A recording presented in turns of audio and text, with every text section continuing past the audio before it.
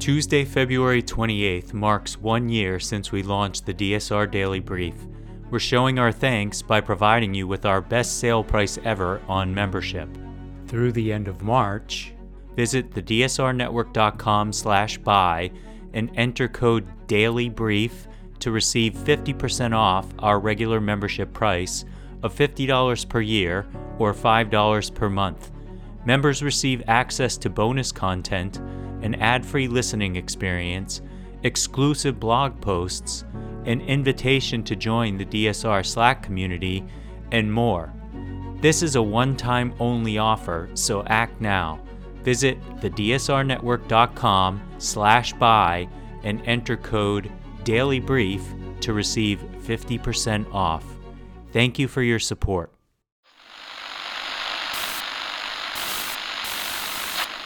Nine, 12, 10, 28, 2, 23.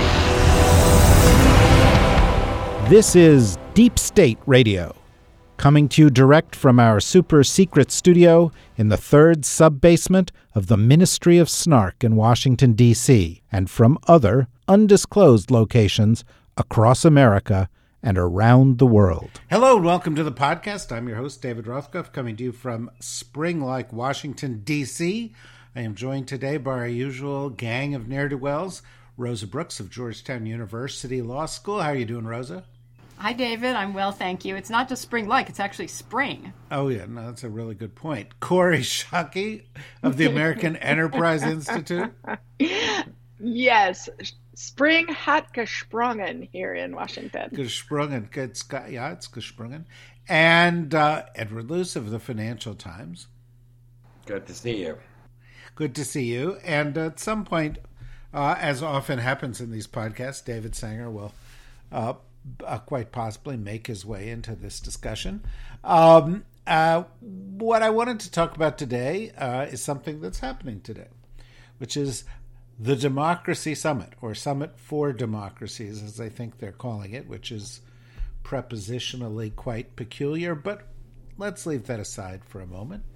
The President of the United States said just now, moments before we began this podcast, that democracies are in good shape, getting stronger all around the world.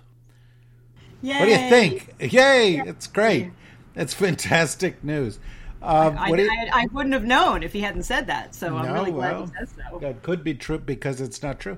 Anyway, Ed Luce has written an insightful column, as he does on most subjects. Well done, Ed Luce.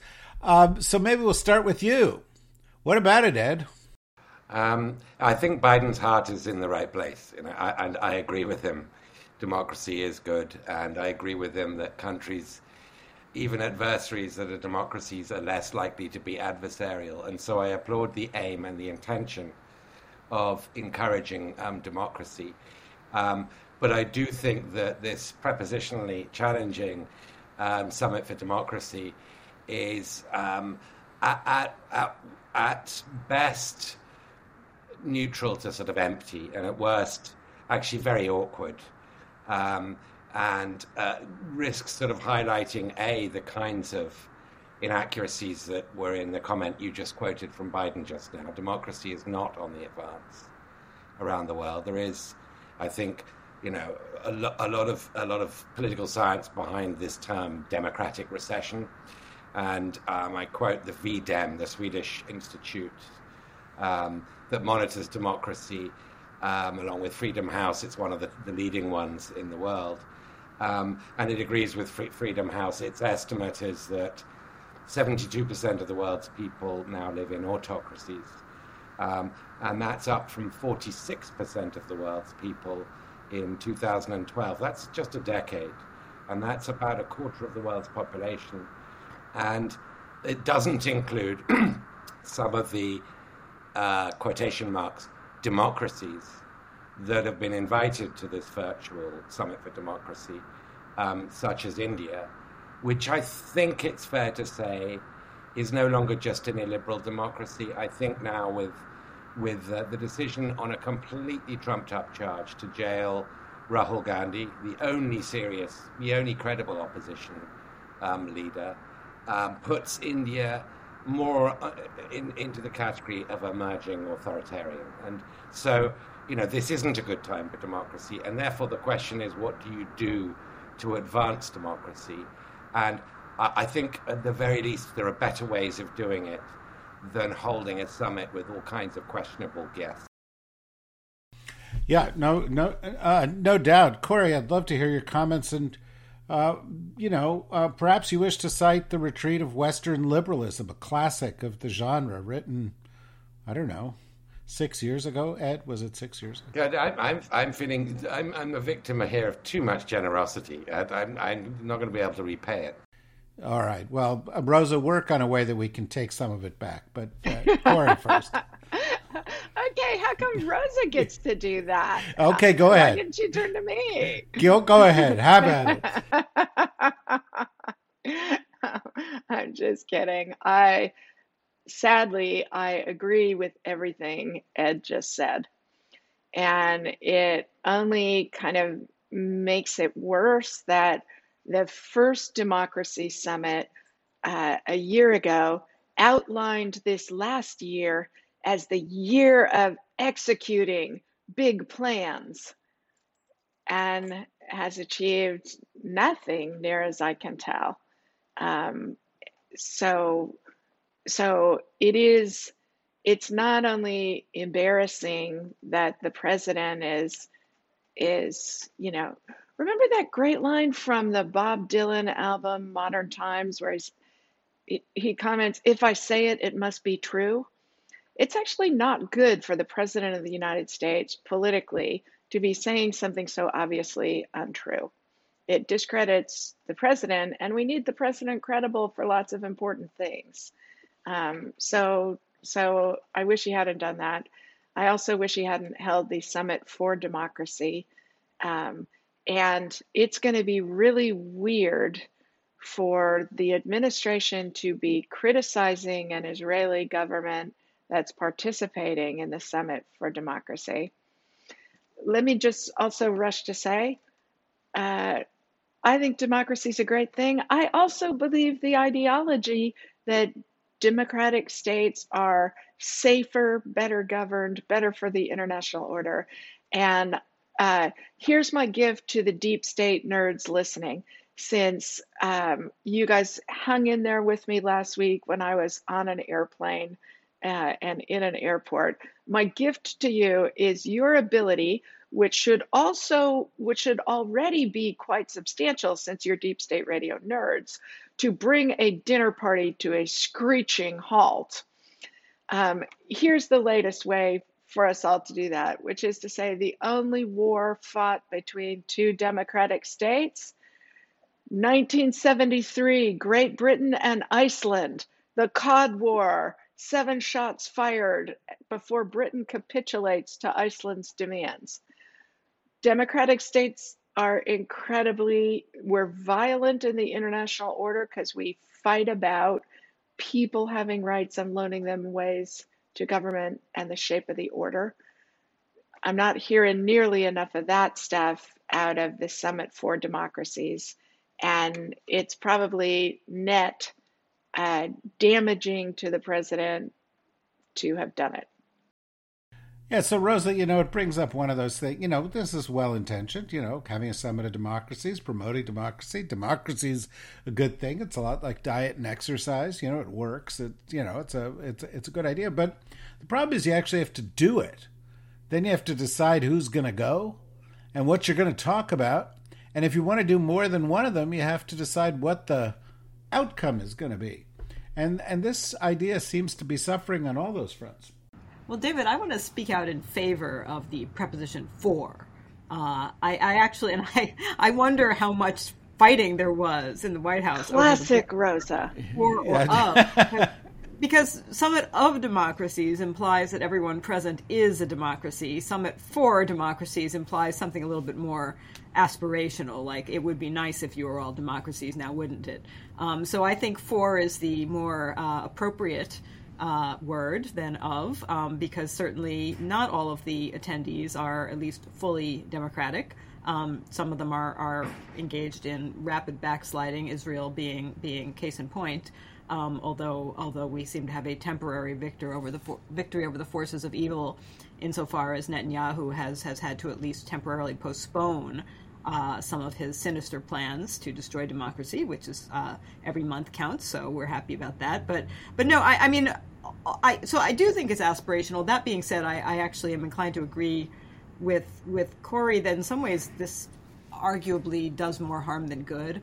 I mean, I think the problem is, even if you say, oh, but we said for, not of, everybody immediately starts looking and saying, well, hey, wait a minute, all these people you invited, they're not all democracies. And then some of the people you didn't invite say, well, we're no less democratic than some of the people you did invite, and then everybody's fighting over who's there, which totally detracts from, the more interesting question, which is, what, if anything, can be done to shore up failing democracies? And frankly, the U.S. is a pretty fragile democracy at the moment, too.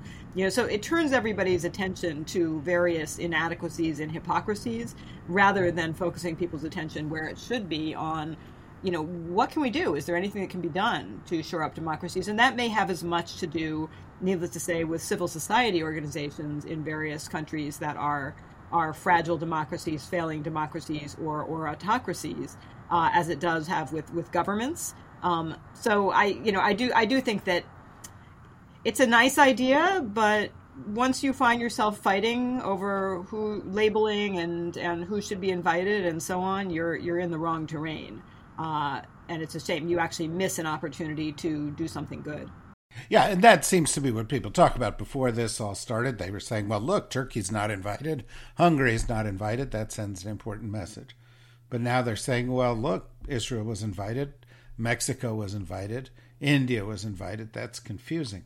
But Ed, let me take one particular case. Let me take the case of Israel. Prime Minister of Israel spoke via remote to this, and he said, we're a democracy and our relationship with the U.S. is just great. Meanwhile, at the same time, we were learning that the White House was very strong with them about having to put this judicial reform on hold. And President Biden made a strong statement, and I think completely appropriate, saying, Israel can't go down this road. And we will not be inviting the Prime Minister of Israel to the White House anytime soon, which for Israeli prime ministers is a big deal because it's kind of the certification of their election or the celebration of their election. It's going on for decades now. Now, you could say this is the perfect balance. We've given them a chance to speak remotely, but we don't invite them here. We allow them to say positive things, but we say negative things because they're doing bad stuff. Or you could say, this is real confusing. What do you say? Yeah, I'd say it's real confusing. I'd just like to suggest a different preposition, by the way. I'd like to call it the summit with democracies. You have a gala evening with Frank Sinatra or something. It's like, this is a gala evening and there is going to be at least one democracy there. That would clear up the confusion. But Israel, I think, needs support. Half of Israel, at least, including its powerless president, Isaac Herzog, including, its reservists and a lot of its military, who understand that one of the motives in this coalition government, this far-right coalition government that Netanyahu leads, one of the motives of gutting the court is to protect the religious Orthodox community, growing religious Orthodox population's exemption from military service, therefore putting a greater and greater burden on secular Israel to defend the country. And then, of course, you've got the Ben Gvir sort of wing, the ultra-nationalist, wanting to remove any legal impediments to further encroachments on the West Bank, etc. I think that I can understand why there would be a debate in the White House about keeping some olive branch in one hand, with whatever, a middle finger coming from the other to Netanyahu, but a larger sort of Israel, we're with you, the real Israel as a democracy. I can understand that, but it is confusing. I mean, Gavir's been given the control of the National Guard through the Interior Ministry. This guy is sort of borderline racist. Not borderline. He's not a borderline. He's been convicted 3 times of supporting terrorism. I mean, this is like putting David Duke in charge of border security. This is extreme and deeply worrying, and that's why Israelis are prepared to, go on strike, refuse to turn up for military service, ground the airport, universities shut down, and it's clear. It's clear that they understand in a way that's not been true at any moment previously in its 75 years of history. This is existential, and we've got to find a way of supporting them. Corey, that's the thing about video. I get to watch you guys react, and you were making some faces there. Why?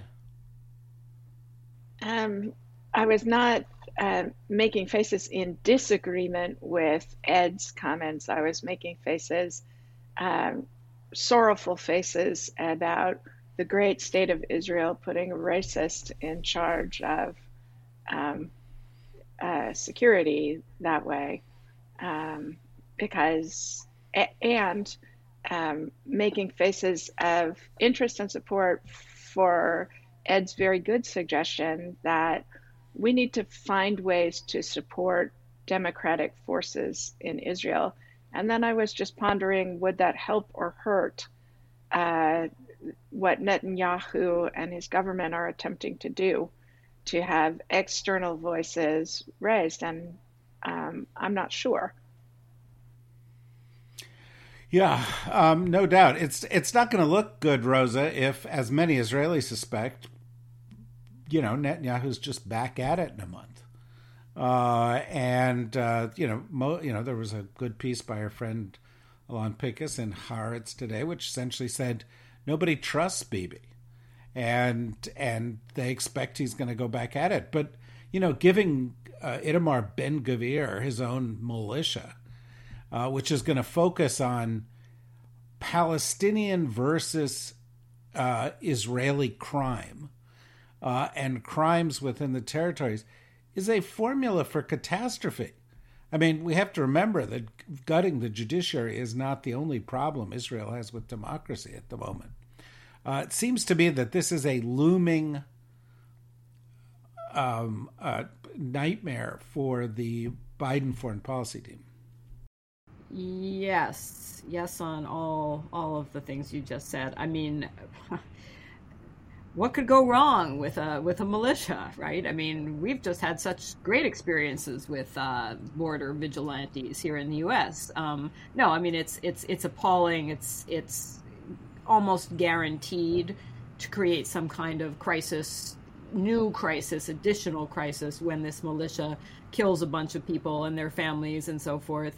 That being said, I think Netanyahu is being clever by postponing these changes in the judiciary for a month, because he's calculating, and unfortunately history suggests quite possibly correctly, that the attention span of most people is pretty short, that everybody kind of now breathes a sigh of relief and we say, oh good, so he's back down, and all the protesters go back home and everybody says we don't need to worry about this, at least for a little while. And then when he comes right back in a month and says, okay, now I'm going ahead, there's just that much less energy, because people get tired. That whole eternal vigilance thing, that's the price of liberty. It's very exhausting to be eternally vigilant, and people don't like it, and they have jobs and they have families and they've got other stuff they have to do. It's extremely hard to sustain protest movements for long periods of time. And when governments make what seem like concessions, even when they're false concessions and temporary concessions, it can really take the wind out of the sails of protest movements. And I think that's what he's banking on. I think he's figuring, by the time a month has passed, some of the energy in the protest movement will have dissipated, and I'll be able to push this back through. And that's a real danger.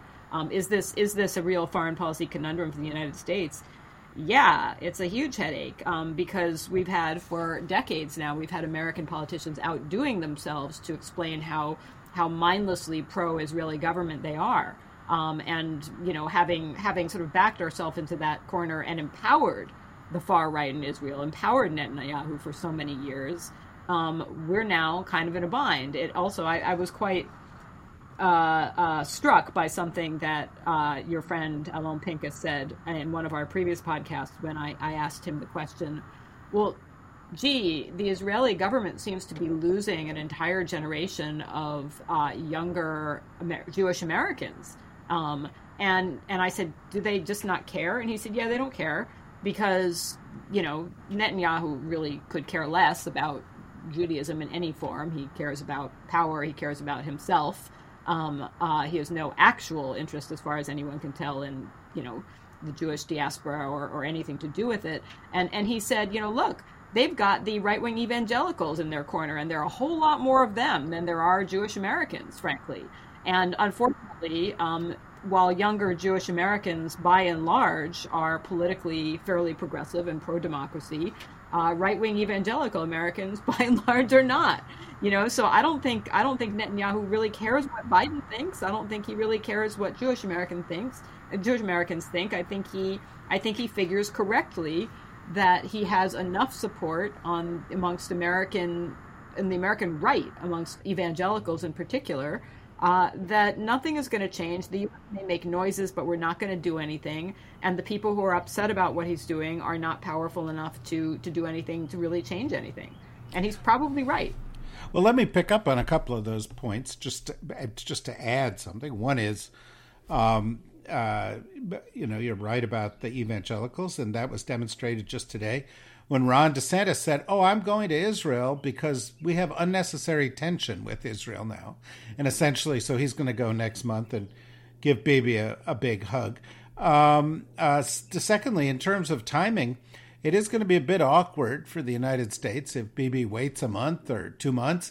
And in the intervening period, Georgia passes a law which says that the legislature can fire district attorneys in order to get them off of the back of former presidents. And then they do that. In other words, if our judiciary stops being or our prosecutors become less independent than they are and more subject to political whims, that's not going to be a very good thing either. Ed, you mentioned India earlier, where you are a great expert. But let me turn you to another place that is also subject to some question here.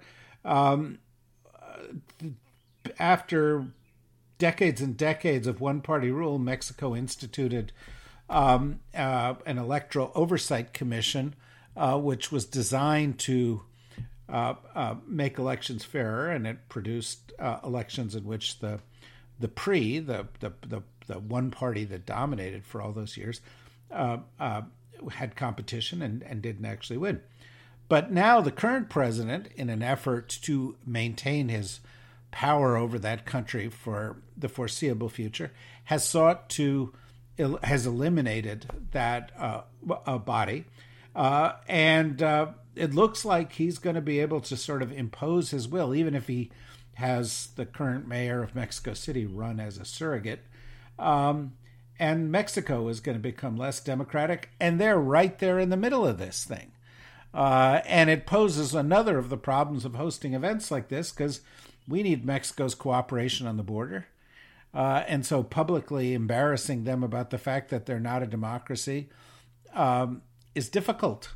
What do you think of that challenge? It's a very difficult challenge. I mean, which again, would be solved by not having a democracy summit. I mean, Mexico's problems wouldn't be solved, but America's embarrassments would be. Obrador is AMLO is a reminder that, the populism isn't just a right-wing phenomenon. It can come from the left, and particularly in Latin America, in fact. That the way of moving from democracy to autocracy nowadays tends to be via outward appearances, legal forms, as opposed to coups, more old-fashioned 20th century coups. There are far fewer of those around. There are far more sort of Orban, Modi, Erdogan, and now Obrador style, just gradual incremental gutting of the checks and balances and the independence of the judiciary and the probity of the media and the independence of the NGO, civil society. And Obrador's move to basically defang, to disable this election commission is a very good example of that, which poses the question, what can America do about it? And I think it's very, very difficult to do direct things about it with big countries like Mexico. It's much easier to incentivize small countries. That's just a sort of function of size. But my sort of grander theme, and I know it's much easier to delineate than it is to do anything about it, but my grander theme is that the Ukraine war has really highlighted that there is such a thing as a global south. And China has been aware of this global south and has been, investing to some good and bad effects, huge amounts of money in large parts of the developing world to extend its resource extraction sort of model. But as a byproduct, creating infrastructure, helping electrification, and some things that those countries might want. I think we lack an approach to the global south, and I think we need an approach to the global south. And I think the more we engage in their needs, which aren't necessarily going to be cheap needs, but they're not necessarily going to be loss-making ones either. The more we can find new models that transcend the old sort of Bretton Woods World Bank approach of responding to these deep infrastructural, healthcare, standards of living needs of the developing world, and help stem migration from them, the more I think we'll find people turning to democracy. But I think there's an interesting question implicit in that. Because going back to the Biden statement, we only have a couple minutes here, but going back to the Biden statement that, democracy is stronger, I think if you were doing an objective analysis, you would say that the movement against democracy is what's really gained ground, and whether it's Orban or Erdogan or Modi or AMLO or what was going on in Brazil, we can identify a large number of cases where there has been backsliding, including here in the United States. And, this seems to be associated not just with a push of Putin's, but with a push of Xi Jinping's to essentially say, this U.S.-defined international order is not the only way. This is what you were talking about with regard to the global south. And that, in fact, we can debate democracy. And really the question is, how democratic is democratic enough? How much, do you get to call yourself sort of democratic? I mean, Putin's going to be up for election. Is that a democracy? And they're essentially seeking, Biden is saying, it's democracy versus autocracy. But China and Putin and these other states are saying it's a debate over what the definition of democracy is. What do you say, Corey? Yeah, I think that's exactly right, David. That first of all, democracies should take it as a compliment that everybody's trying to pretend they're a democracy. But second, this goes back to Ed's original criticism of the Summit for Democracy, the fact that, who counts and who doesn't that we can't actually define it in ways that align with who counts and who doesn't, leaves them latitude for that. And as Rosa pointed out, the fact that part of their argument is, look at how disruptive and disputatious and dangerous the United States looks right now. We can give you the positive aspects of democracy while also precluding that kind of insecurity, upheaval, and potential violence. Yeah, which brings me to the final word. Rosa, I've looked at a number of prepositions here, and could be the summit aboard democracies. It could be the summit around democracies. It could also be the title of Frank Fukuyama's book, The End of History and the Last Man, because people always criticize the end of history part, and they leave off the fact that he thought the real danger to freedom was apathetic people living in freedom. Well, that's another one. It's not exactly a preposition, but I get your point. It could be the summit underneath democracies, the summit toward democracies. We could have conjunctions. We could just have summit and democracies. Or summit and or democracy. And or. Yeah. Or, right. Summit. I still think we should have a gala evening, with democracy. And at some point after dessert, the curtains will part and a microphone will be teed up and democracy will come on and sing a beautiful song. Or we could take a page out of the FDA's book as they define things like cheese whiz. It's not actually cheese, it's cheese product. The summit democracy product. With democracy product.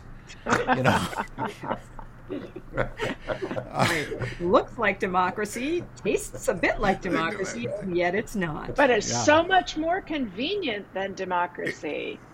Right, exactly. Somewhat less nutritious, but more filling. Yeah. Oh, you remember that margarine they launched? I don't know whether it was launched here, but in the 1990s in England, they launched a margarine that tasted a lot like butter, and it was called I Can't Believe It's Not Butter. Yes, yeah, exactly. Right.